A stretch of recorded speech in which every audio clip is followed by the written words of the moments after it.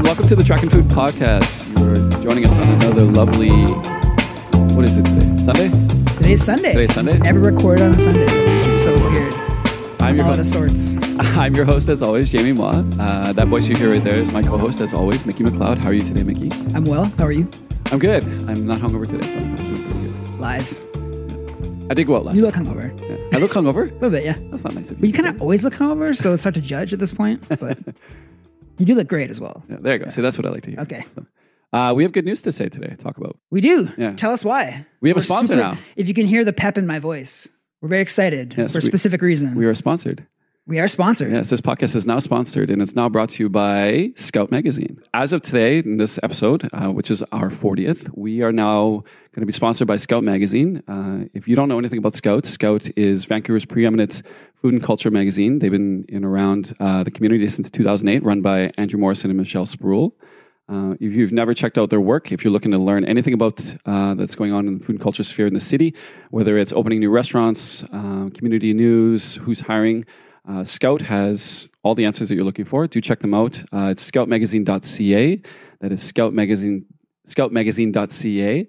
As well, say it twice. Wow. I know. I have to say it twice. But as well, they also have a sister website that they launched last year. It's called Islandus. Yes. So if you're ever on Vancouver Island, you're looking to get some community news and learn what's going out there, do check out that website. It's called islandus.ca. I do like it. I'm contributing to that as well. So I do contribute to both. So if you do want to see more of my work outside of this podcast, you can find a lot of stuff that I do there. I'm on Scout too. Yes. I have an article. I have. Thanks, Jamie. I got you a definitive Read record. definitive records. So if you want to know what the most influential music of my youth was, you can check that out on Scout Magazine. There you go. So we thank you, Scout. We thank you for this partnership. We are very excited to be working with them. So we're very excited for that. So that's a great thing for us today. Mm-hmm. And you mentioned our 40th episode. Yes. 40. Yes. And Wow. what am I turning this year? You're turning 40. I'm turning 41. Yeah. So I'm living vicariously through you once again. Yes. But yeah, it's that's our champagne episode. maybe Champagne birthday. 2020. I'm turning 40. Yeah, 40. Yeah, Feels okay. weird. But it's exciting. Exciting. Yeah, today's episode, we're very excited to bring on two esteemed guests. We're excited to talk wine today and restaurant stuff. The first one is a good friend of the podcast. His name is James Langford Smith. He is the general manager of Kisa Tanto in Chinatown as well as Bao Bay. If you've never been to either restaurant, I highly encourage you to check them out. They are fantastic, especially I love going to Kisa a lot. I love that bar. That bar is so beautiful. I love just sitting there and having Chris serve me cocktails. It's a wonderful place. So thank you, James, for joining us today. Hello. No problems. I'm stoked to be here and stoked to be sponsored by Scout. Yes. Yeah. So, and Andrew- you By know proxy, Andrew and Michelle you very are. well, Yeah, actually. Andrew and Michelle are really special to me. Yeah. They believed in me, I think, before anyone else did. So I got a lot of respect for those guys. How long have you known them? Since I've been in Canada, so 7 years. 7 years? Yeah, Andrew helped write the Sobo Cookbook, and I was lucky enough to work with Lisa Aye, and I got to see the whole book unfold, and so it was really special. And then Michelle was probably the smartest woman that I've ever met in my life, so I just have fun chatting with her, and she keeps me very grounded. So they're good people. Yeah. Well, there That's you go. funny. Andrew said the exact same thing. He's a smart man, you They know. don't kiss his ass too much. Just if you're listening and you heard a siren go by, it's because we're recording in Chinatown, not the usual studio in Kerrisdale. So in case you're listening and you were a little freaked out, There's don't no worry, Pete the we're Cat safe. It was just an ambulance. We're in Chinatown. So Pete's here in our Pete's thoughts. here in spirit. Yeah. He's here in spirits. And the other person that we're bringing on today is a winemaker from the Okanagan. He actually makes some delicious wine from Summerland. His name is Tyler Harleton, and he owns and is the proprietor of TH Wines. Tyler, thank you for joining us today. Thanks for having me on, and congratulations. I know when I come to town, I'm looking at Scout Magazine for resources, and to see you guys paired up with them, that's great news. I've been begging Andrew to do this for quite a while now, and it's something that's been on my mind. And I just think the growing, Literally begging. And I love because I've been working for Scout since 2016, and the platform's amazing. I've been reading it since when I was living in Saskatoon, but I just think the growing medium of podcasting and talking to people, I think is a really great thing. So I think it's going to be a great beneficial partnership for both of us. So I think it's exciting. Plus, we get to do stuff like this and have you guys on and drink wine and beer. And I think, what are we drinking today, Tyler? We're going to start out with beer and wine today. As you know, winemakers sometimes drink a little bit of beer. And I'm in Summerland, and I make wine in a warehouse behind a barbed wire fence next to a car graveyard. So I'm not the It's conventional not that model. bad. It's gotten a lot. In the 7 years that I've been going down there, it's gotten a lot prettier. Yeah, James's one update was he suggested I did like plants and hang on the barbed wire. So now when you drive up to the winery, you actually see plants and barbed wire. So it's a nice little addition. It's a nice little greenery. Just to interject though, Jamie, you have no plants in your apartment. I have some plants. They're all over there. Yeah. Not that many. Yeah. I need to get more though. That's something I've definitely want to work on. Yeah, Okay, absolutely. sorry, continue, Tyler.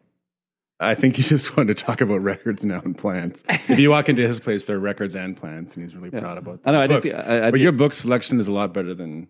Not a lot better than James's. I would just say it's different than James's. I try to read a lot. Last year I read 38 books. This year I'm trying to read 45. So that's a goal. Bill Simmons, someone I admire a lot. He's trying to read 75 this year, so I'm falling behind. Bill Simmons? Yeah, so Bill Simmons owns The Ringer, and he's kind of who we kind of inspired this podcast off. Yeah, he's like a sports writer. He's a sports writer from SI years ago? No, from ESPN. ESPN. Yeah. Okay, yeah. And then started his Grantland thing, and then branched off, and now he does like a podcast network. And they just sold it for $100 million. I didn't realize this.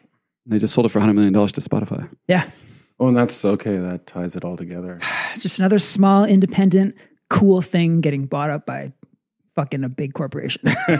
Terrible. Hey, yeah. I'll take that $100 million. You want us to? Bill, if you're listening, you might be. Don't sell, man. Why? Because. Why not? It's not a bad thing. But Spotify's gonna take it and turn it into fucking something else. Wait, hold up. So Spotify you guys you wouldn't sell this podcast for $100 million? I would happily sell this podcast for $100 this million. is really hypothetical. Totally do that. Show me the check. Anyways, TH, you top my beer up and tell us about the sale we're drinking. So Nate has a Detonate Brewery across the street, and it's nice to have a brewer neighbor who's also a bit of a genius, just because we can have interesting conversations about my problems and my winery problems. So if my forklift goes down or if I have a hydraulic issue or something, he's the first guy that I talk to. But he's also, in the same way that I'm sort of experimenting with grapes and wine a little bit, he's doing the same thing with beer. And I think as an owner-operator with your hands on, he's really engaging in the brewing process in a very interesting way, which is ideally I'm trying to do the same thing with wine. And so sort of like kindred spirits in that regard. Okay, so I mean, this actually touches on an idea that I wanted to actually speak to you both about, in the sense that like would you consider yourself a natural winemaker?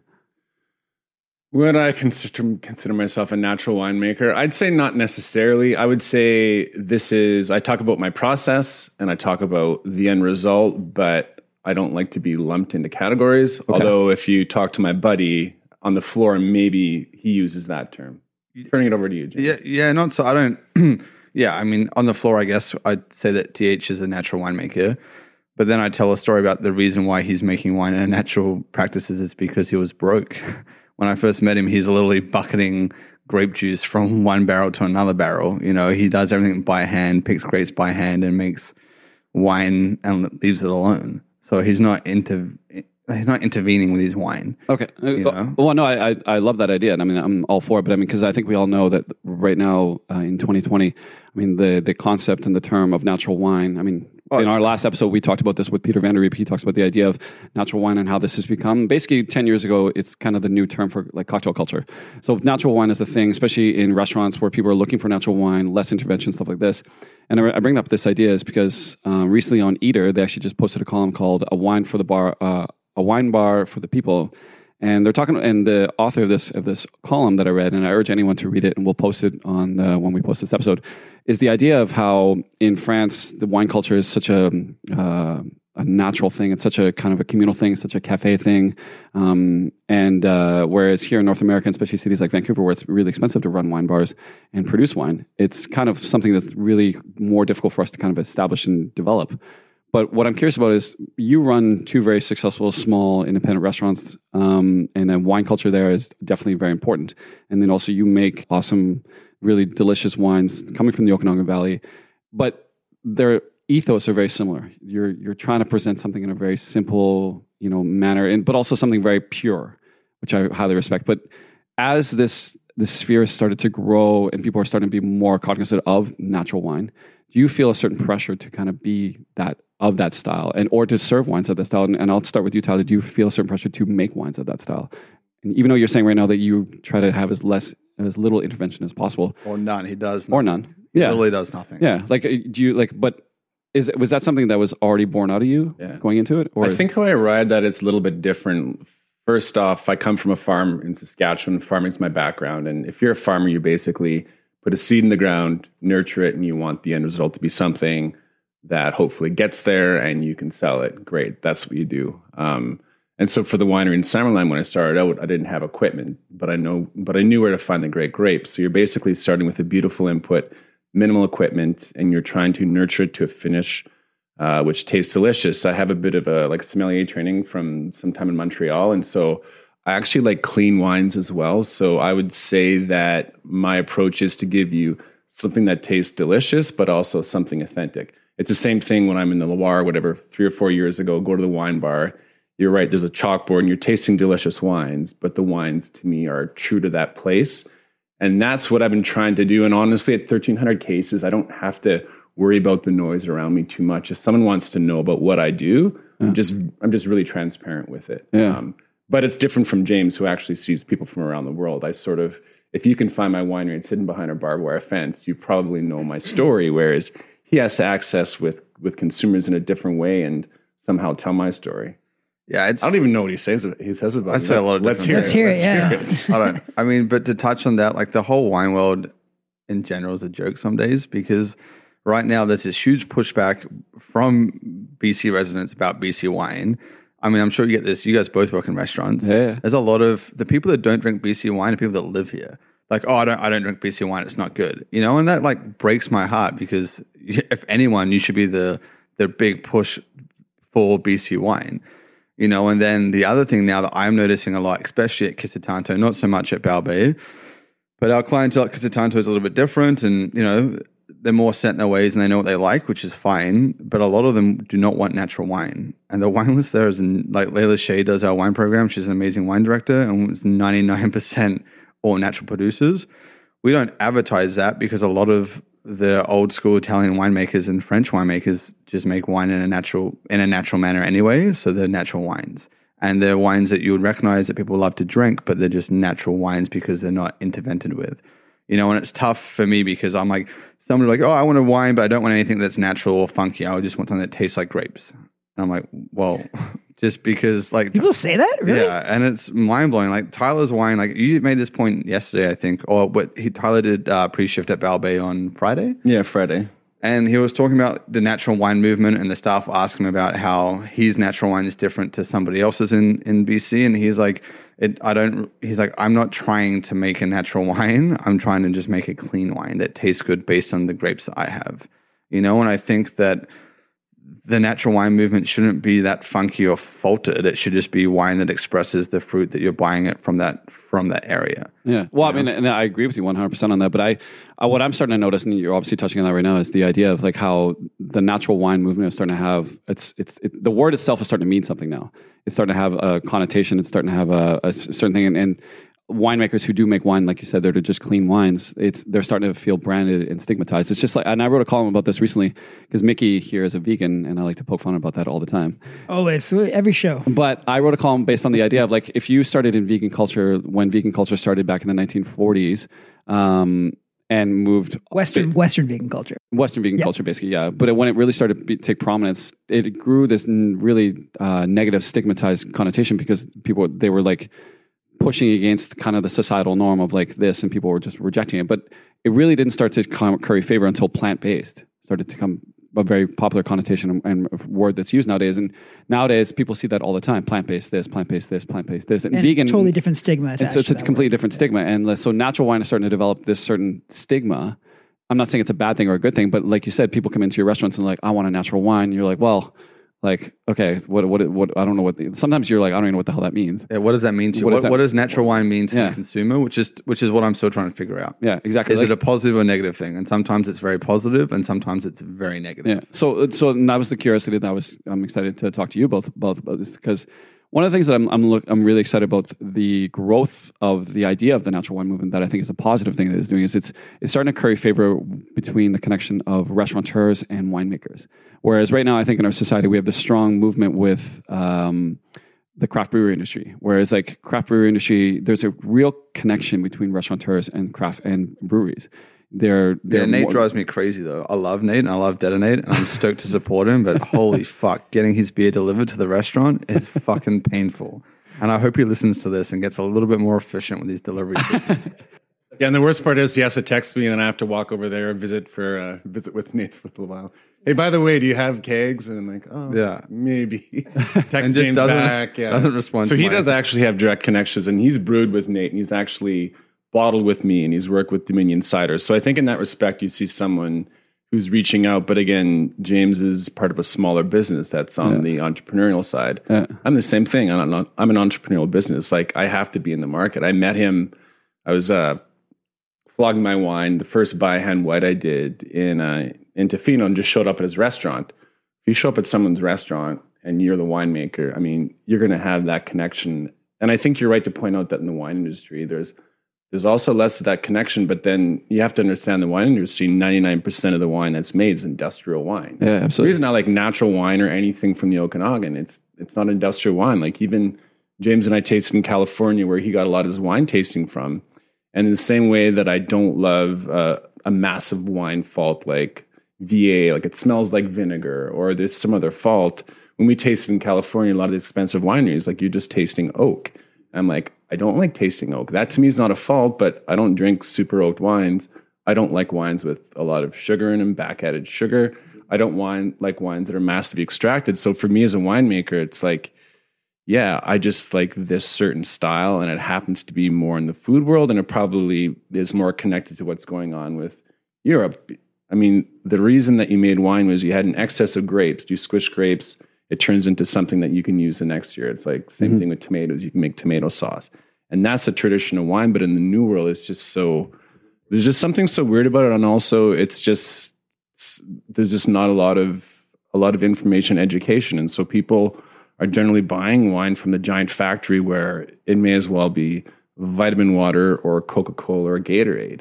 But I mean, for me, this is, I make a small amount, and you can only take people so far. And it'd be the same thing as like vegan, plant-based. I mean, people have been doing that forever, I'm guessing, yet suddenly. But now it's being monetized. But so yeah. But here's the question: is how do you change perception? How do you get people to think about things in a different way? I don't think it's changing perception. I think it's just being hospitable and letting people have a good time in your restaurant or your winery. Like, telling someone that what they're doing is wrong or different, or trying to convince a natural wine. Like perfect example is someone who doesn't like Chardonnay.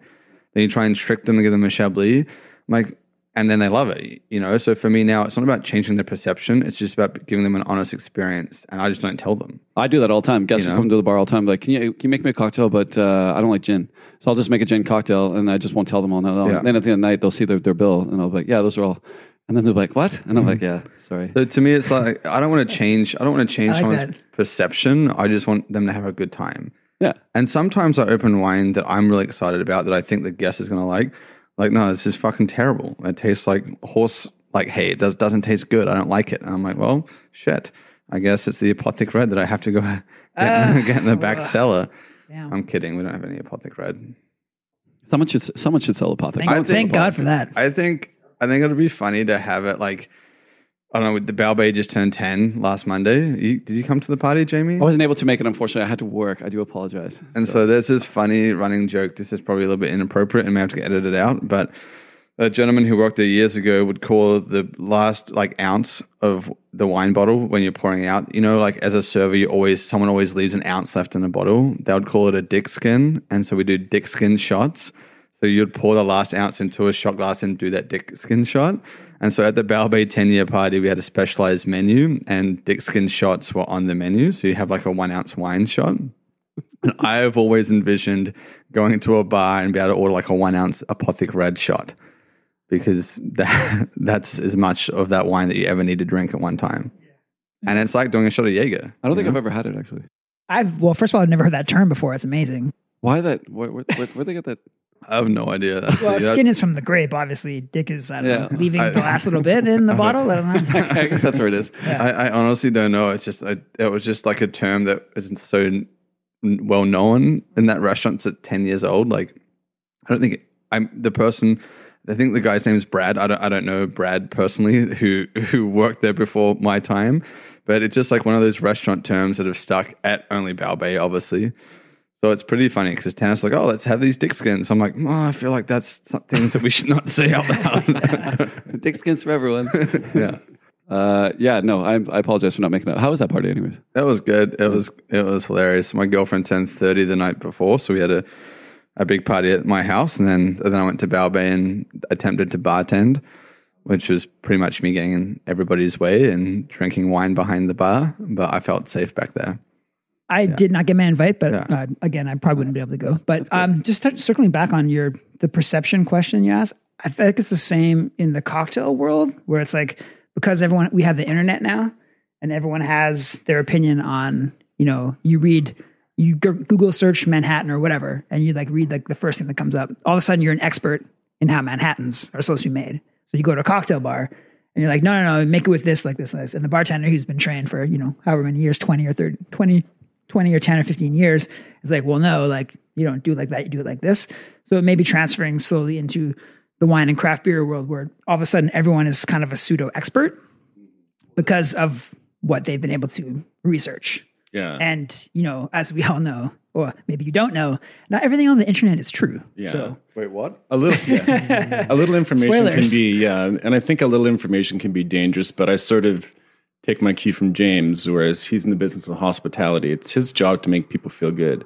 The reason why Casa Tanto is special is it's because of the food, it's because of the wine, but it's because of the experience that they've created.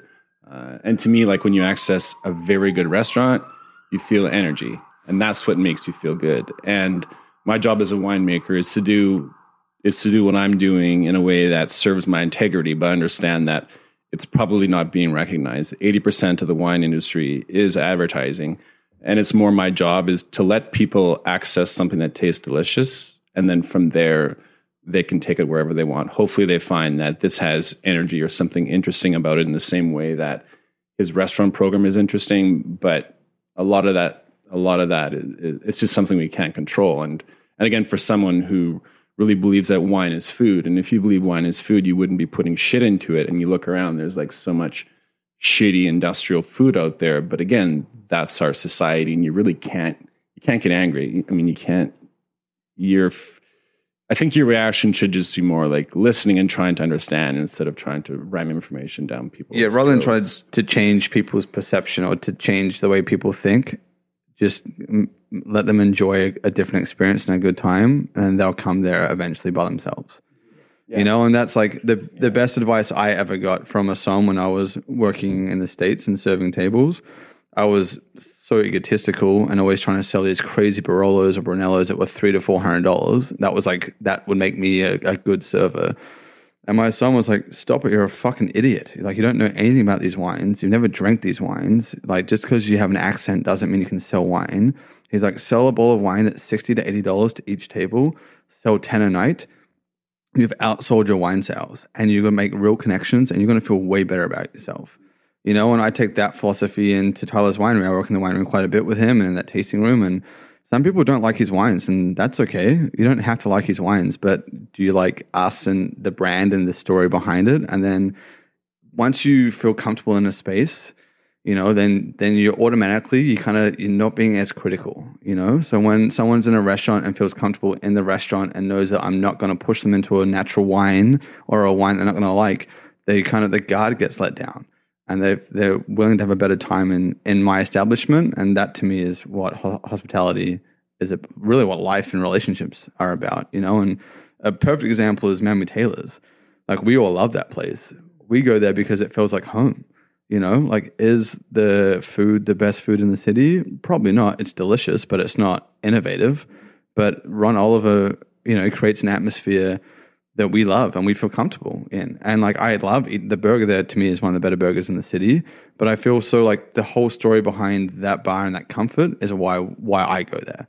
So that touches on something I was actually going to talk to you guys afterwards is further on in that column that was written on Eater, the author goes on and talks about the idea of lingering, which I thought was a really interesting word when it comes to the idea of hospitality and when it comes to wine and food and people's, what they're looking for when they go out. And what she's trying to trigger is the idea of how in European culture, it's very normal for people to just kind of have this feeling of just like passivity and just kind of relaxed. And especially with wine, I think the way wine out there is it's just not seen as a big event. Whereas over here in North American culture, it's wine culture is definitely seen as something that's a thing. It's kind of got a little haute couture thing. And whereas beer, I feel like it's got a little bit more of that passivity and more of that lingering culture that we have here. But I always thought that was interesting. Do you guys ever want to encourage that when you have people into your restaurants? Like, do you ever think about those ideas? Like how you want people to kind of feel a certain calmness? I think when I'm touching about this is like when I go to Mammy Taylor's, I don't go there thinking like I have an agenda. I'm just going there to just kind of like, like you said, it feels like home. And it's like that idea that I think it's this idea that people always have in their heads when they want to always say like, I want to be a winemaker. I want to work in a vineyard. I want to do this. It has this like romantic feel to it. And I think we don't exercise enough of that with wine culture here in North America. I don't think we exercise enough of that in general in Vancouver. I mean, you guys can probably attest to this. Like I have this issue where I go to restaurants all the time, not just in the city, but anywhere. And I read the wine list and I get intimidated, and then I'm like, and I feel like kind of nervous about what I'm going to order or like what's on the list or kind of feel lost. And when you have somebody who can guide you through that in a non-pretentious way, it's life-changing, well, not life-changing, but it really changes your experience and you don't feel on edge, and I think the most important thing to me is when people are in our restaurants or like in Tyler's winery is to be able to like try to help them feel like that and like kind of make fun of the fact that it's fermented grape juice that was made by accident, like the pretense behind wine needs to go away. Like wine is very important and very particular, but we need for the consumer, like it doesn't have to be that complex or confusing. Does it taste good? Do you like it? Yes, let's move on. And I think it's also it's the fault of the industry because wine is lucrative. And so most brands, it's like, again, how much money does Coca-Cola spend on marketing and how much do they spend on production? They spend nothing on production and it's all in marketing. And this would go for a lot of big winery brands too. And so a lot of marketing is brainwashing. Now, you've made Malbec with me, drive out to a farm, pick organic grapes, squish them, text me later and say how'd it go. And really, as a winemaker, a punch downs with the hands. I'm not adding yeast. You're not adding a lot of sulfur. You're not worrying about temperature. And really, wine made naturally, it doesn't have these pretenses, but it just gets back to this industry that's really, it's like the food and beverage world. There's just a lot of shitty things about it. Well, how do you toggle that as an entrepreneur and somebody who makes wine? How do you toggle that line of like staying that line, but also realizing that you kind of have to play the game as well? You have to kind of play the game of marketing and getting it out there. I think for me that it's probably there's like I'm running a different business. The first thing is I don't have a chateau on the hill, the sort of postcard winery. I think look, to me it's my chateau on the hill. It's your chateau so when you come. Yeah, next to the graveyard of cars. It is your chateau, but if you don't have a lot of resources, in the same way that I started without using equipment and doing everything by hand, it meant that I had to make friends with everyone because I didn't have money. So you're making friends with your neighbors, with growers, and you're really building a community. And like that's sort of how I got to where I am, is being part of this larger community. And that's what I see as agriculture. But again, if you've got that $5 million and you've just like plunked in the Okanagan, you buy your chateau, like you're sort of living in a silo. Whereas I'm not in a silo. If I didn't have James selling my wine for me, I'd be going out of business, or if people weren't passionate about it, or if I didn't have a wine club. I sell actually a lot of wine online, like direct to consumer, and that's something I'm good at. And again, if I didn't have those people, I'd be in trouble, but I needed that. No, but that's I think what I'm trying to get at here is the idea of that connection that you're talking about right now, how important your connection you guys have here is. How long have you guys been friends? 7 years. 7 years. Okay, so that connection is something that I think is really nice to see, and I think that kind of touches on this whole idea of the natural wine movement. I'm not trying to put you guys in that bubble, but it's the connection that chefs have had with their growers their growers and their farmers for years, is that we're starting to see more of that actual one-on-one connection that small restaurateurs and small businesses, and we're lucky here in BC. We have the Okanagan Valley in our backyard. Yeah. And we have all best produce in our backyard. The best produce. Yeah. And the other one I was going to ask you, so I mean, did you pick Summerland on purpose, or is that just kind of like where you found something? I picked it because there was a landlord there that had a really nice unit that I wanted to work with. Going on that, I mean, you've been there, how long have you been out there now? 10 years? It's been about a decade. A decade. So BC wine is really took off in 1990. And it's really started to come in its own, in my opinion, over the last 10 years. You're really starting to see a honing of like styles and regionalities, and you're starting to see specific regions and areas really kind of find their niche and grow. And varietals. And varietals, exactly. Like, I mean, you see the stuff that the guys are doing up at Simkermesh. I mean, really we're still starting to kind And of it's so refined now. yeah, and you're starting to really get, and that's what we're starting to really figure out what we're doing and doing it well. And but it's what I've always wanted is I've wanted more of that connection. Is you have this great thing in our backyard, but let's find more of that connection here and that more of that harmony. And it's cool to see because I think that's something that it's been going on in the beer industry for a long time. Like I'm good friends with the guys from Strange Fellows and Good Company and Parkside, and I deal with them personally. I can text them, I can talk to them, and I think that's something that we're really starting to. I think it's great for our industry because you feel more of a community and a touch and a personality to that wine. So that way, when you sell it or your servers sell it at your restaurants, they have more of a connection. Like you said that he did. You did something on Friday at Kisa at Balbay. At Balbay, he did the pre-shift. The pre-shift, yeah. Yeah, like having just been doing pre-shift with me for 7 years. Yeah, exactly. But I mean, having your first ever sometimes pre-shift? allowed to actually be on the service floor, and that was 6 years ago. And I got taken off the service never floor. again. I don't know what side I'm supposed to be pouring from, which glass, is this a larger pour? Do you have a Is the hospitality- timing good? Do you have a hospitality background at all? No, I've done some busing and some serving, but it's definitely not at the caliber of my friend to the left, no. Yeah. But I think the biggest thing, and like not to try and rag on our industry earlier, what I was saying is the community that we have here in BC alone and the restaurant community is so special and so unique.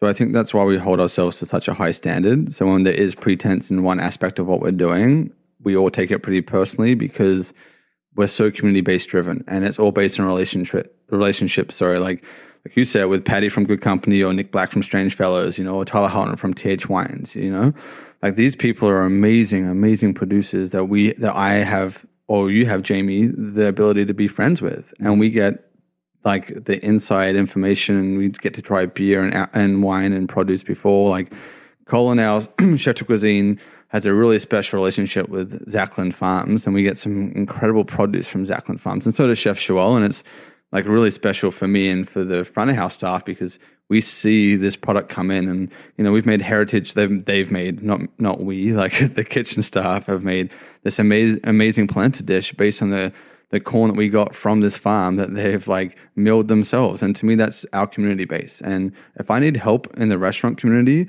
like Jenna Briscoe from Cafe Medina and Robbie Kane are the first people I call. Like I feel so supported in my community here and my restaurant community in Vancouver, which I think is so special. Same with Nick Black. Like Nick Black is first phone call if I need a keg of beer. Yeah. Oh no, my birthday's coming up soon. I'm going to call him and be like, can I get a keg, please? Mm-hmm. So even today, he's like, I got a case of Nocturnal for you. And I'm like, yes. Yeah. So, and that to me is super special. And I think that like you were saying now, I see more and more that happening, not just in individual communities, like just all restaurants or all wineries or all breweries. We're now really like reaching out to each other and really helping each other and really supporting each other and sell our product and to have a good product that we're excited about, which is exciting. You guys should sell Apothic for $5 a glass. Just all right. I'm gonna make a rule for the rest of this episode of this podcast, and no one's gonna say the word and no, but don't even write like a detail of what wine is, and just underneath, just write it for $5 a glass, and just say fuck you. I can just see like Layla wanting to kill me right now. I won't ever sell Apothic Red. I promise.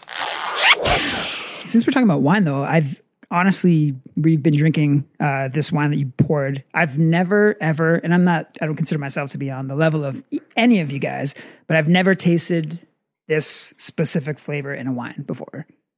Is it a good thing or a bad thing? It's amazing. I was like, where are you going there? Yeah. No, it's great. Which bottle is this? So this is the Apothic White.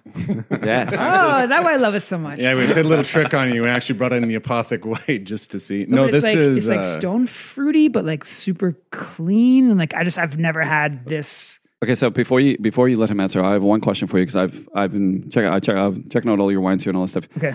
My favorite wine region is the Loire Valley, by far. Is that you touched on it earlier, and right when you said the Loire, I was just like, my eyes popped up, and I was like, "Ooh, hello." So, is that where you get a lot of your inspiration for what you do? Yeah, I think in the Loire Valley, they make dry, textured whites that they fit very well with the cuisine. So that would be a standard. And high acid and great flavor, and you get a wide range of like all the way across the Loire. I think the Loire is the most underappreciated region in the world. The wines there are fantastic, and if anybody out there is looking to buy some great wines here in Vancouver, go buy some Loire Whites or Loire Reds or Bubbles. You're getting something for value that is just the value is there. Fucking value is amazing compared to Burgundy. Yeah, exactly. The value's there. Yeah. the finish is so, I mean, is that what you're talking about when you say clean? Yeah. Because I'm not used to having a finish that's so, like, I'm not tasting any residual of anything else. Which Right. is what I'm used to. And I think as a winemaker, you can actually fake what the wine smells like. So if I open a wine, a natural wine, it smells reductive, like from the ferment, I'm not that worried because you can change the smell. And in fact, consumers love nose. So if you're an industrial winemaker, you'd basically You'd change the throw nose in of like a this. nose and consumers love it. But to me, you can't fake the finish of a wine. And for these whites, just getting back to process, we're even talking about beers where this beer that Nate made, it took over a year to make.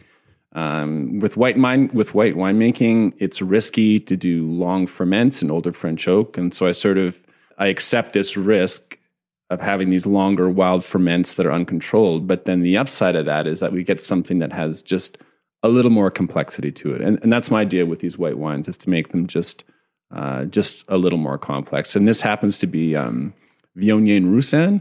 And then even just getting back to the conversation about wine variety, I think it's important that we should have people focusing on certain varieties, but then just seeing like within the cellar how much it doesn't get talked about a lot. We always talk about being hands off, but like what goes on in the cellar, it actually it matters a lot to that finished wine. And in that case, for me as a winemaker, this is my last vintage, but what I would be doing is almost going out and just doing field harvest, just getting grapes from different varieties and actually accessing a culture that's more of a permaculture system as opposed to monoculture, which is we see like a hillside is just one variety, one clone.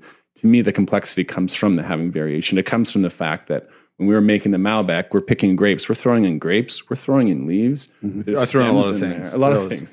And when you have subpar labor, Whoa! you basically just say, just go into that row. I'll check your bucket every 5 minutes because you're going to be that slow. I had a buddy. I'll pull out the bad stuff. But really, like, how we're finding diversity in flavor, again, we're not trying to start with homogeneous grapes. In fact, we want to make the system as wild and complex as possible. And then with me as a winemaker, I've been able to push things in this direction. And so ideally, this does see a little bit more complexity and just something that's different, I guess. Do you grow all your own grapes? No, I actually don't do any growing. You don't do growing? I just work with 3 or 4 growers. 3 or 4 growers? Yeah. Crazy growers. Are they all based in Summerland? Yeah, Oliver. All in Oliver? South Okanagan, actually, yeah, sort of all over. And also for me, how I found grapes is I've worked at different wineries and I have a farming background and I've managed vineyards. And so there's the growers that I work with every year. And then there's sort of in the same way within your industry, you talk to winemakers about certain beers or certain things you want, or maybe you talk about staff. We have this connection with winemakers where there's maybe a winemaker at a larger winery who knows this one grower that does a very small amount of something, and that winemaker give me a text, be like, "Hey, you should really connect with this grower. Like, come taste the wine they made with it last year. It's good, but in your program, you'll let it shine." And so for me, that's again part of the system of winemakers all kind of connected together to make beautiful wine. Because in the Okanagan, every time a crappy bottle of wine leaves the Okanagan and a consumer accesses it somewhere else, it makes our industry look bad. And so whether you're a small winery or a large winery, there's a lot of us working together just to make a better product. It's in really, the same way as like your hospitality business, where someone flies in from Los Angeles or somewhere else and they have a bad experience here on a place that's been written up, well, it kind of makes everyone look bad because you care about not just your business, representing but the culture. Yeah. But right. it's really special down in the Okanagan. I've been going down there a lot over the last 7 years. At first, because me and TH wanted to do these side projects and to try and work together. And now just because he's my best mate. So I want to go and hang out with him. And the community there and how they all help each other out, it's very similar to the community here in Vancouver. And it's so inspiring. Like, they all buy grapes from these growers that, like, growers don't get enough credit, in my opinion, in the Okanagan. There's some amazing farmers and amazing growers that sell their fruit to people like Tyler and Mike from Sunday in August, and they're doing like some amazing things, and it's all biodynamic and organic, but they're not certified because it's too fucking expensive and it's a bit of a wink. So it's pretty special to like see those growers and to get the ability to go to those farms and to pick fruit and to see this wild fruit. And I picked fruit in Germany, France, and California. And some of the fruit I picked in the Okanagan, in my opinion, is just as good, if not better quality. Why is that? Just because it looks healthier. The growing season's shorter, but it's more wild. Like that Malbec that we picked, I've never seen grapes grow like that ever. Huh. And I picked grapes in Bordeaux and on the Moselle, in Germany, and they were the grapes are very healthy and really. You picked in Mosel Valley. Yeah, you did all up those cliffs. Yeah, badly. Yeah, es sprechen kein Deutsch und Bier. Fuck, I would love to do that. Yeah, it was a fun experience. I used to live and work in California, and the owners of that restaurant were really good to me, and they really pushed my wine education. And Denise, the woman who runs the business, she's from Germany, so we went to Germany together and did a little wine harvest tour, which was, I was 20 years old at the time, so I had a lot of fun. Is that all the German you can speak? Yeah, that's about it. That's all the polite German I can speak, I think. I'm trying to learn. Both of the restaurant managers at Baobei and Quisitanto are both German, so I'm trying to practice my German. Yeah. You got to learn a couple slang words in there for sure. I do, yeah. Do you have how much control do you have with your growers? Do you have like a pretty good connection with them? Like, or are you? Yeah, I have a pretty good connection. So at the start, I was probably a little bit more involved than I needed to be. I'm not a trained winemaker, so everything I've had to learn these past 10 years. At the very start, I was maybe in the vineyard and asking more of them, whereas I realize now that farmer who's in his backyard knows way more than I do. And so really it's basically just checking in, just having a conversation and trusting them, because they ultimately get now it's like, yeah, I pay well, I'm a little bit more demanding, but ultimately they get to see their product end up in a bottle and deal with someone who respects them. And so for me, I'm probably backing off more and more. And then also just as a winemaker, realizing that we like to have talking points, like for instance, this Pinot Noir, the vineyard, it was only 1.3 tons an acre. Well, the farmer's not making money off of that. And then if you have these two wines, this idea of we endured this hardship makes the wine better. Like to me, the proof is in the pudding. You start to taste these and you're like, well, okay, like I get how consumers love what you tell them about this wine, but is it better? Not necessarily. And in fact, that grower probably wants to grow a little bit more, in which case And what you're saying is right. Actually, farmers, they don't get the credit. Farmers don't want the credit. They want to be in the background. No, they don't want the credit at all. So you've been out there for 10 years. I have two questions for you. One, anybody out there that's probably listening to this, because I would definitely be one of those people probably 6-7 years ago when I was doing a lot of my wine training, was at one point that I thought about wanting to become a winemaker. If anybody out there is listening and is curious to get into it, are they stupid for wanting to do that? Because it sounds like, how much experience did you have going into this, being a winemaker? None. Like, had you worked in a winery at all?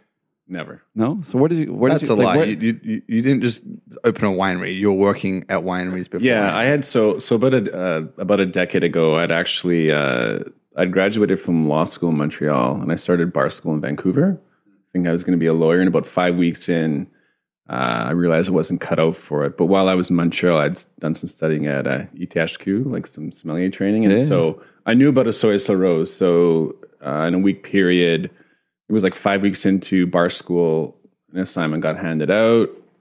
Everyone was texting their wives and girlfriends like, hey, I won't see you for 50 hours because that's what lawyers do. And I was like, man, I'm not cut out for this. So then I just rented a car, drove to the Okanagan, got a job picking grapes at a Soyez La Rose. And the winemaker there, you saw I was super passionate about the work, and then he brought me into the cellar. And so I actually have worked for some other wineries. I don't have any formal training. Okay. But I've done a lot of fermenting, and that includes like fermenting apples and pears. And beer at his house. So you've obviously played around with it a little bit. No, because that was always the thing for me. I'm just like, I could totally do this. I want to just go to the Okanagan and learn how to become a winemaker. But it's like... You could totally do it. It just sounds very daunting. But I think once you have a little bit of hands-on experience and you kind of gotten your hands in it, it's probably not as hard as you think it is. But... It's the really like for somebody. I like to claim that I make a lot of wine with TH. I make zero wine. I pick grapes and fuck around in his winery, then claim that we made that wine together.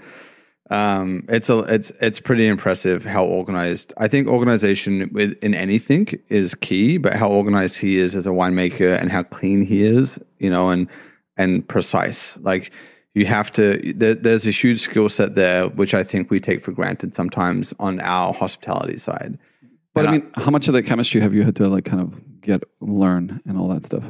For me, it's just if it's your business and your back's against the wall, you just learn really fast, and that's the catch. I mean, it's kind of like any business. Like you really have to be the one that's tasting, because if you screw up, do you have any horror stories of like really fucking up? You know what? I actually knock on wood, it's been good. No, I think the lesson I've learned, it gets back to leaving growers alone, is that if you start with beautiful grapes, more or less, if you don't screw that up, it's going to turn into a beautiful wine. And that's like the key. And it's the same thing with like Chef in the Kitchen. And I think the winemaking world is really, there's a lot of subpar grapes coming into industrial wineries that are unhealthy, and that's when you have to do all this winemaking. And I found that I've gotten away with it. Yeah, like some of the wines are weird. Like this already smells and tastes delicious, but I made a rosé in 2017. 2 years ago, remember? Yeah, 2017, and it was a delicious wine, but the nose was really reductive, and it took about 17 months to come around.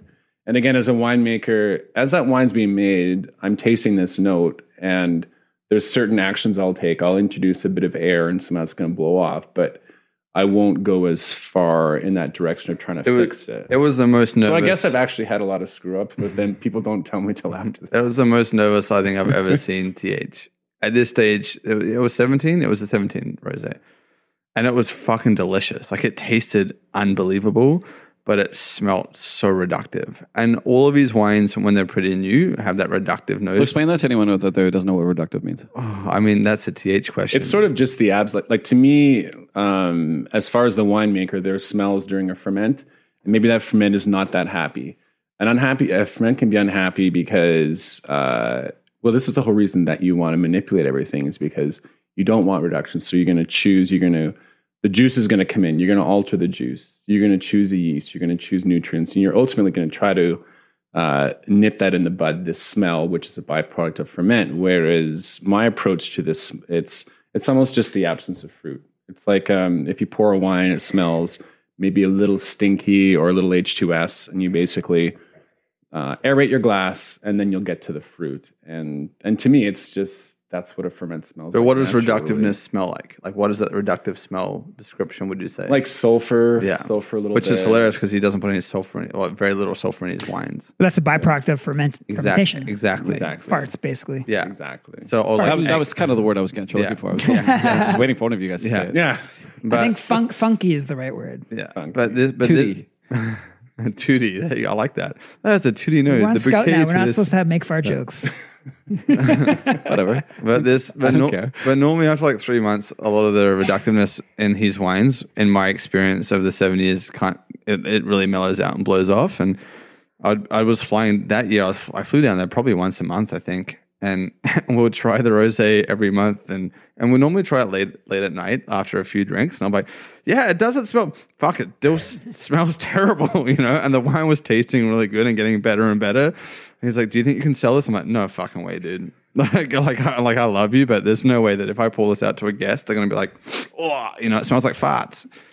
So interesting, because in the beer world, that's like a badge of honor almost. Like how, like for gozes and stuff like that, it's like how funky can your beer smell? Interesting. Yeah. Well, I mean, the guys the Sunday in August, I've had some of their wines, and they push it on the funk. I did a wine tasting for the people at Hold It All, which is like one of the I did a event with them. So they're like the holding company for Lululemon. I did an event for them, and they're lovely. Great people. I've done a couple of events for them.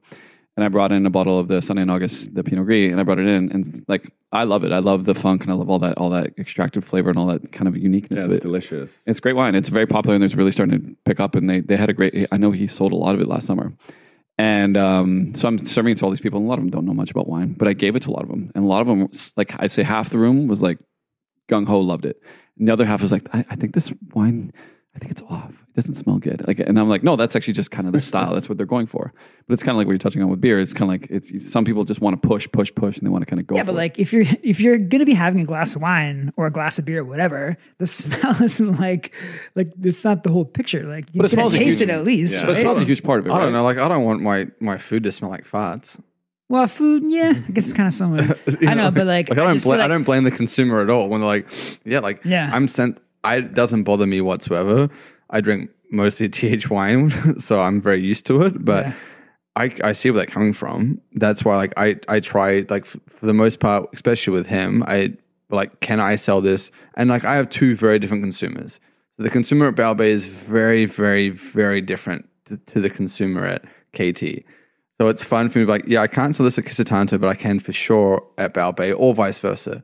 And like, I try to not be biased and go in there and be like, this wine's delicious, but I can't sell it. And at the end of the day, I'm in a business to make money. Like if I have, like his wine could be the best wine in my opinion in the world, but if no one buys his wine or buys into what he's doing, or my staff don't like it, then I can't put it on the list. Come on, man. If you're in the business of making money, that Apothic will sell. It'll just, But I'm also, What did I say? I think I do have integrity and morals, and I won't support a large corporation. that's fair enough. Well, it's interesting to dial back a little bit to, it's kind of like the restaurant industry and seems like the wine and beer making industry is kind of a microcosm of like what's happening in society in general. There's like this sort of like tightrope act between like growth as a company and like success or perceived success we have in society, which is essentially wealth accumulation. And then like really good products, right? Like really great wine, really great beer, really great food.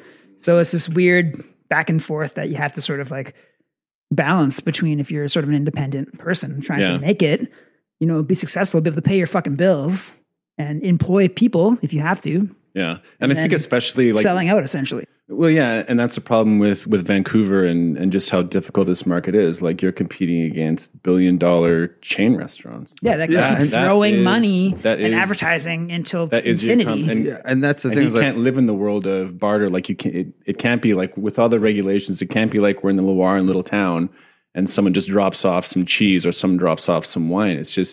It's really not that world, and as you as a front line, like it's a really difficult position. Yeah, and that's the thing is like I'm sure a lot of people will listen to this and be like, I don't believe you, but hand on my heart, Bal Bay and Kissa Tanto have never advertised or paid for an advertisement ever. We pay Tristan, who does our social media, who does an amazing job.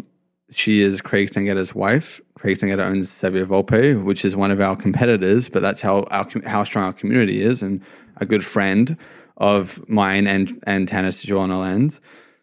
TH has never given me a discount on any of his wines, no matter how. My whole staff go down to Summerland every year and bottle wine with Tyler. He doesn't discount his wine. He's just like, we have integrity. We're doing these things. We're just going to do these things properly, and hopefully the market will accept them. So to me, it's really special when you see independent businesses being successful, and KT and Bal Bay have been very successful, as has his wine brand, because we're honest and we stand by what we're doing. And Cactus Club, Joey's, and Earl's, I love those restaurants. They're really smart. They're smart business people, and I have no disrespect to what they're doing. Would I ever do the things they're doing? No, not in 100 years.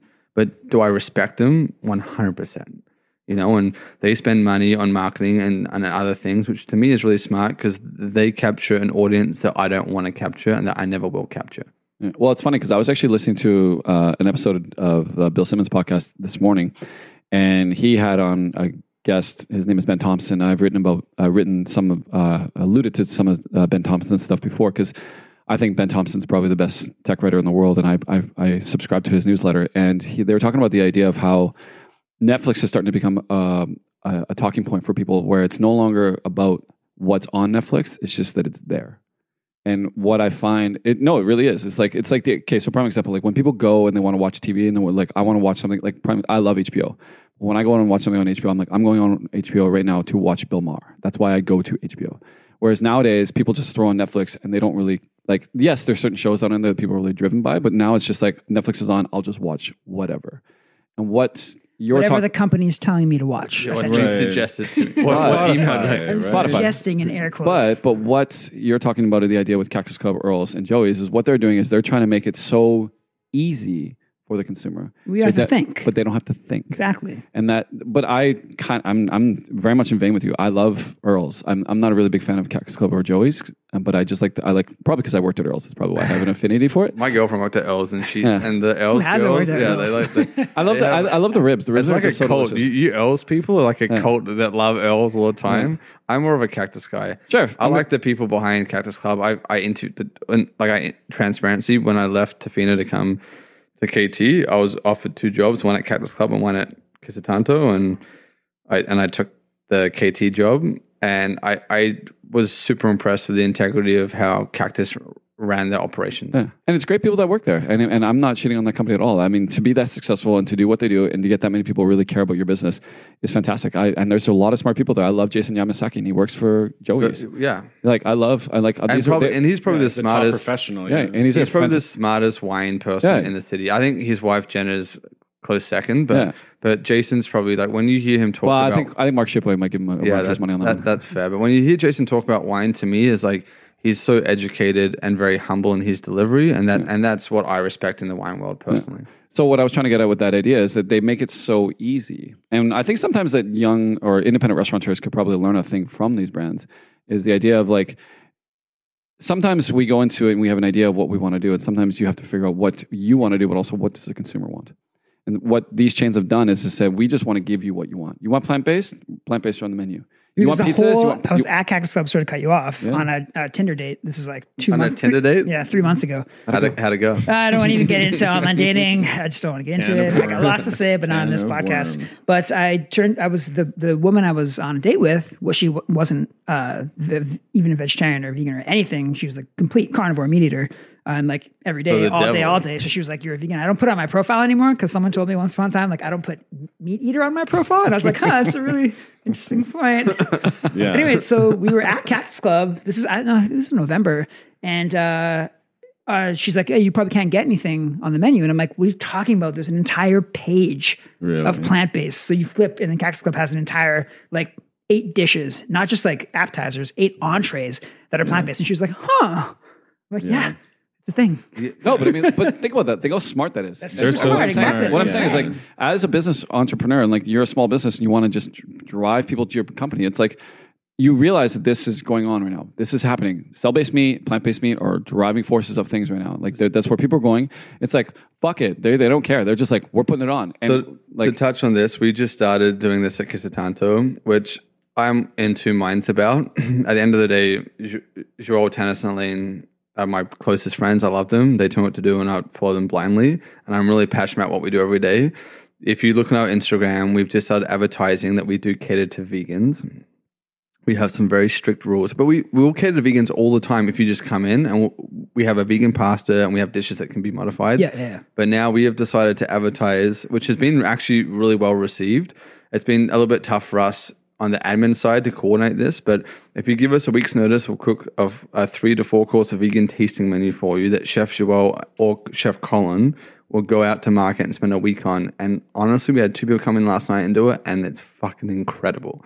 Like, mind-blowing. It's not cheap. Crazy. It's $80 a head, but you leave yourself in our hands, and they will cater to a vegan tasting menu. We have 3 next week, which is pretty exciting. Wow. If you give me 24 hours notice, we will always make you an off-menu vegan main. So the better question is are you finding that you're having people asking for that now? Yeah, a lot more. And the fact is, like, we've always done this. We just have never advertised it before. And so this last week or 2 weeks ago on social media, we put it out there and it was on our story. I don't have Instagram, so I have to like live vicariously through TH or my girlfriend to be like, how do I... Mickey doesn't have it either. Good for you. Don't get it. How do I see what's going on? But I deal directly with our social media team. We have a group chat that we all talk into, and I voice my opinion, being like, I'd rather not advertise. I'd rather just do it to the people that we know that love our restaurant, because we've gotten a lot of requests from people that normally wouldn't eat at Kisatanto, but now want to eat at Kisatanto because we offer a plant-based or vegan menu. But it's been really incredible, and to see how inspired my chef de cuisine is about cooking this food. Like, he made a vegan cheesecake last night that me and Tannis ate and were blown away. Like it was probably the best cheesecake I've eaten in a long time. And I love plant-based food, but it's when you're trying to do Japanese Italian, the vegan side can get lost sometimes. But now we're like, absolutely. I think you should come in and do this tasting menu because I'm kind of jealous. I will. I didn't know. I had no idea. No, he should do this with a date, a Tinder date. With a Tinder date. Yeah. Or Bumble or Hinge or one of them. Which one's the best of the 3? We're not going to get into. I've already derailed this conversation with my veganism. What's your for too long. What's your least favorite of the 3? Hinge is the one, I think, for anyone listening who wants to get into the world of online dating, I highly do not recommend that you do because it's soul crushing. And but Hinge is the best one, I think, because you can actually like comment on. It's kind of like what you're talking about with the. You don't want to think. People don't want to make decisions. They want the people that they're going to, like Cactus Club or the Netflix, to make decisions for them. It's kind of the same thing in the dating world. You want to. It's like this stimulation with your brain where you're swiping left or swiping right. So it's like you're like, oh yeah, no, yeah, and it's like it basically entertains you for a brief moment in time. But Hinge, you actually can't just swipe left or right. You actually have to leave a comment. So it's makes your brain think more, I guess. Is that better or worse? I don't know. So I'll get back to you. My next question is, who here hasn't, like, who here has done online dating? And how, I have not. Currently am. you've never ensconced gone in on it. like a online date? No. DH? Yes. Yeah. No, I haven't. I really want to though. I really want. Oh, come on, Gene. I'm being serious. I want to go It's on like 2020, guys. Come on. I've been on blind dates before, but I've never gone on a. I've been in pretty long-term relationships the last 6-7 years. I don't need to. Girls ask me out, so it's fine. So humble. Jamie Ma just turns 40 this year. Like, Did you know he read 39 books last year? Yeah, Just want to 38. clarify that for you know what? everyone I listening. feel like 38, sorry. the only thing I know, I feel like he failed because his goal was 40. It was So- 40. It was so- 40. Fail. I thought I heard 400 actually when I listened to that, and I was just like, wow. 4 short of 400. That's incredible. I mean, why- 40 so. I mean, there's They're, two they're ways. children's stories, but they still count. There's two ways you can do things. things in life. You can be modest or you can be an asshole. I'd rather be an asshole. All right, fair enough. I'm just That's why I didn't hire Jamie Ma. Okay, so the other question I'm curious about, and I'm checking out your wines right now, Tyler. Is there a wine? Do you ever feel a certain pressure to like have one wine that like you know is like going to be your bread and butter?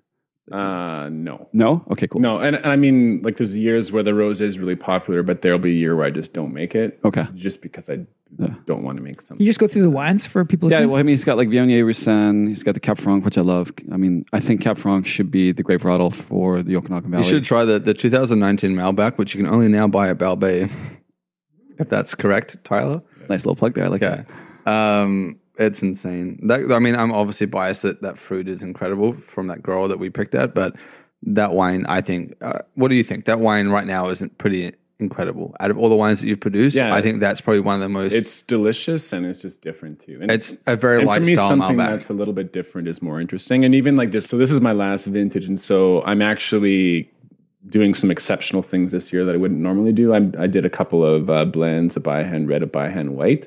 But generally speaking, what I do is for reds, I'm trying to make almost Loire reds where they're delicious, they're juicy, they're not super boozy, Floral. they're not tannic. Like, that's the style I like. And it turns out, and what's interesting with a Malbec would be like a Bordeaux grape. Bordeaux would be a certain style, or maybe there's a certain style we're seeing in South America. But you can take this grape that has a bigger, heavier style and make it brighter. And so for me, I'm trying to make bright reds, and the vehicle for the bright red, it can be Merlot, it can be Cab Franc, it can be Malbec. So you change every year. It's not really. It's not always really Pinot and Cab Franc. Pinot and Cab Franc. Okay, cool. I don't see any Pinot here, but You can also get It's that sold Pinot out, Balbay sold out. Bress. Yeah, that's sold out. Okay, cool.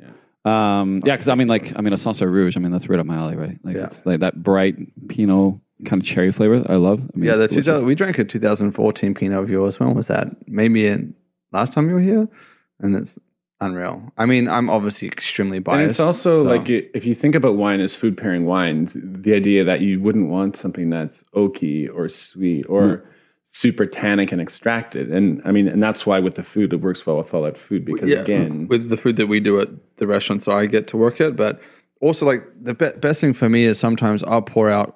We have Tyler's wine by the glass at both establishments, and I'll be like, look, I'm excited about this. Never tell them it's from BC because there's this weird hate for BC wine which needs to go away. Do you think it's that problem? Oh, I 'Cause mean, I get it. Do you get that at the hotel? Sometimes, but it's really, you say that because it's only people from BC. It's only from, and that's the thing that really bothers me because I love British Columbians, and BC to me is one of my favorite places in the world I've ever lived in. And you guys are so passionate about craft beer and about everything else that's from this market. But to get a BC person to be like all brought into the wine industry here is just, I think a lot of it's also cost. I think that's what it really comes. yeah, 100%. And it's I think it's expensive because to BC live. wine is expensive. But the only people that really like pioneer BC wine are people that work in the BC wine industry. I just would really like the BC wine thing to stop. Like Scout Vineyard, the guy that Aaron and the wines that they're making. Have you had their wines? I have, yeah. Yeah, I'm really excited about what they're doing. I mean, like I was touching on that earlier. I mean, like there's a lot of great. I mean, you could probably touch on this even more than I can for sure because you live out there. But I mean, the community of winemakers and obviously growers out there in the community of the Okanagan Valley is. You've probably seen how much has it changed over the last 10 years. and it's changed a ton. And I think what's happening is like people are coming in. So Sean Dalton, he used to work for me, used to import my wine in Saskatchewan. He had a crazy importation program in Regina. Yeah. Incredible, like Yeah. being at this party in Regina. Saskatchewan boy, yeah. And just tasting all these. You should meet him. He should be on this podcast. He's a good dude. Have you met Sean from Marrow Vermouth? Anyway, so his current project is Marrow Vermouth, and he's doing something that's delicious. He's taking an old world tradition, bringing it here and giving people something that just tastes good. And invariably, if you're sort of in that entrepreneurial period of your life, like you're reaching out to meet people and you're trying things, and that's definitely happening in the Okanagan, but it's not exclusively wine. It really does get across to Nate, who's brewing across the street, or farmers, and Jordan and Taylor, like yeah, exactly. Lightning Rock. Jordan and Taylor from where? Jordan and Tyler from Lightning Rock. From Lightning Rock. Oh yeah, okay. Lightning Rock Winery, and then even for me, it also extends to the growers. And there's a great farmer I know, Jordan Marr. Like it's really the wine is part of the food tradition, and if it's part of the food tradition, then wine should be connected to all these things. Wine shouldn't be in a silo, and it gets back to this idea that this fine dining, like fine wine, is like part of a silo, but it's not. No, it's just, it shouldn't be this thing. And it's exciting to see the consumer, for me, like now, is the consumer really cares about the background and the story. And I have no formal training in anything apart from wine, which I don't think I kind of cheated in my wine training because my girlfriend was teaching the course and she was a winemaker. But I still passed my ISG, so like I'll take it, you know. But it's now people really want that knowledge, and they want to know where the food comes from or where the wine comes from, and they buy into the story. Yeah.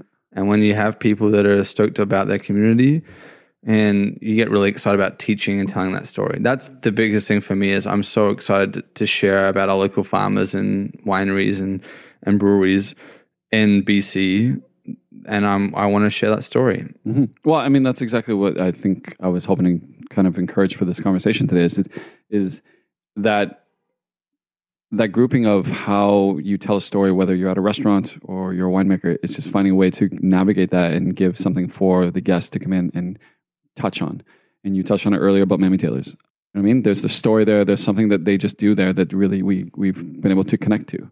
And that's what people probably feel about your restaurants and with your wines. And that's what you're looking for. You're just trying to tell a story because people love that. People want something to connect to. And I'm wanting the wine industry to do more of that. My personal opinion, I would love for a lot of the independent wineries to develop wine tasting rooms here in Vancouver, just like how there's, you know, I would love it where like, how close are we to that? I think we're a lot closer than you think. I think we have some amazing, strong women in the wine industry right now that are really killing it and pushing it, like Kelsey Jones, Jenna Briscoe, and Maud. They're really the forefront, in my opinion, to making sure that the wine pop-ups and the wine bars and the wine events that are happening right now. I mean, Curtis Cole, Jeff Curry with Top Drop, obviously. Yeah, Curtis that's Cole once a year. He needs event, but right? Curtis has mentored a lot of these people into getting to where they are. And Curtis is a good friend and a mentor of Tyler's as well. Curtis. And Jeff as well. Jeff is unreal. Curtis has been on the podcast too. But to me, it's like, it's really inspiring to see my colleagues and my peers, who I respect so much, doing these really fun pop-up wine events. You know, we went to a wine event together at Livia. Yeah. You know, and it was great. And you were tasting all BC wines. Rigger and Whimsy, like neighbors and friends, and it's amazing to be on the drive and having access and people having access to this. But I mean, think about like what I would like to see is like, you know, like in Vancouver, like if in the summertime I would tell me and Mickey. Yeah, you're talking like a brick and mortar.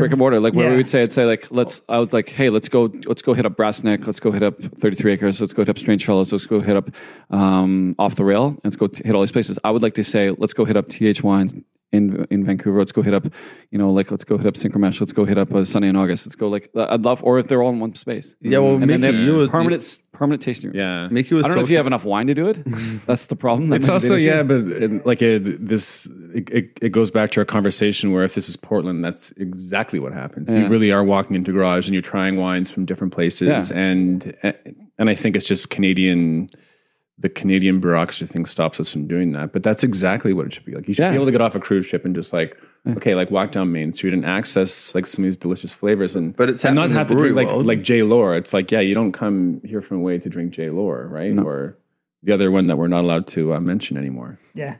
I'll say it right now. Thank you. Fuck you, Apothecary. Well, exactly. And it goes back to them wanting to maximize the accumulation of wealth and monetize everything they can, right? And so that goes against what they would want to happen, because if it was that like loosey-goosey and like a co-op and cool and like co-op, then they wouldn't be able to maximize the monetary gain from it. So it's a shame. But the beer industry is changing that, because they've just started that shared brewery space. Yeah. You know?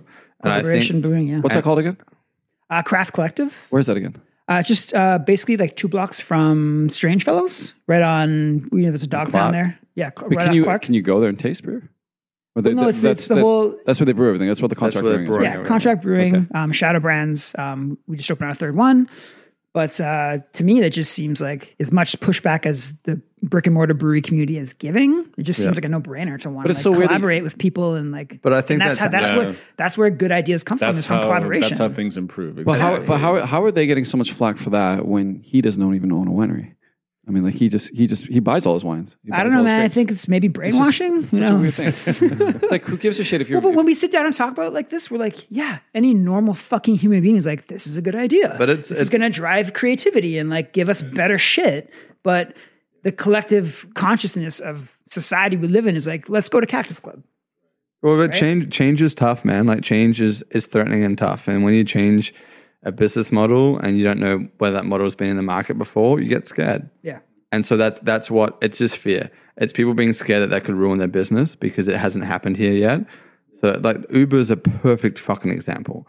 That was a fun 2 years. Yeah. 3 years? 5 years. 5 years. 5 years. Wow. 5 years. I kind of blocked it on my memory. But that it's just fear. It's like the fear of this happening. And rather than be like, that's the sad thing about it is like, okay, you can't control, like what I was saying before. I can't control what happens outside my restaurants. I have no control over that. I can control what I do. So rather than freak out and be bitter and angry about something that's already going to happen, it's inevitable because the human race just evolves all the time, be competitive. Take that on and be the best person or do the best product that you can do. And that makes everything way better. And don't be an asshole and work with your colleagues. Like, oi mate, I'm fucking struggling. How do we work? How do we do this? You know? How do I help you? How do I send you business? How do I send you business? Yeah, exactly. And like humans fail sometimes, and there's days that I do my job terribly, you know, and there's days that my colleagues and the people that I get to work with, like, hey, that was a fucking terrible decision. Don't ever do that again. And then I'm like, yeah, well, how do we improve on that? And there's days where I'll sit down with other restaurant owners like Josh Pape or James or, you know, like I talk to Jenna and Robbie a lot, like I said before, and I'm like, I don't know what to do here. What would you do? Or like Stephen and Miki from Dashi, like I'll go and vent about my night and they'll tell me about their night. And that's how you get better. You know, you don't take it personally and be like, okay, let's get better. I was at Dachi last night. Love those guys. Yeah, those guys are fucking awesome. My weakest link in my hospitality like skill set is sake. And listening to Layla and Miki talk about sake is truly inspiring. It was so fun because we were there and then Sean Layton came by and had a drink with us. And then Romano from Pepinos came by. He was there the night. I went to Dashi on the Thursday or Friday night. Yeah. Thursday night after Valentine's Day. Yeah.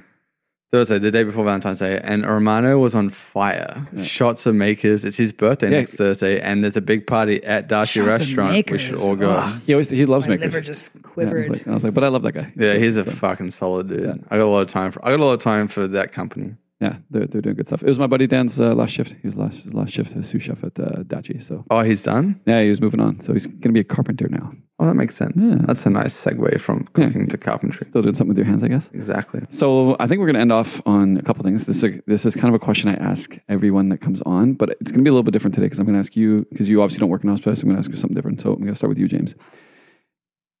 If, obviously, I kind of did this with you with Scout. You already did. I think I did. I'm not going to answer the restaurant one. Huh? Is it what restaurant I'd work in? No.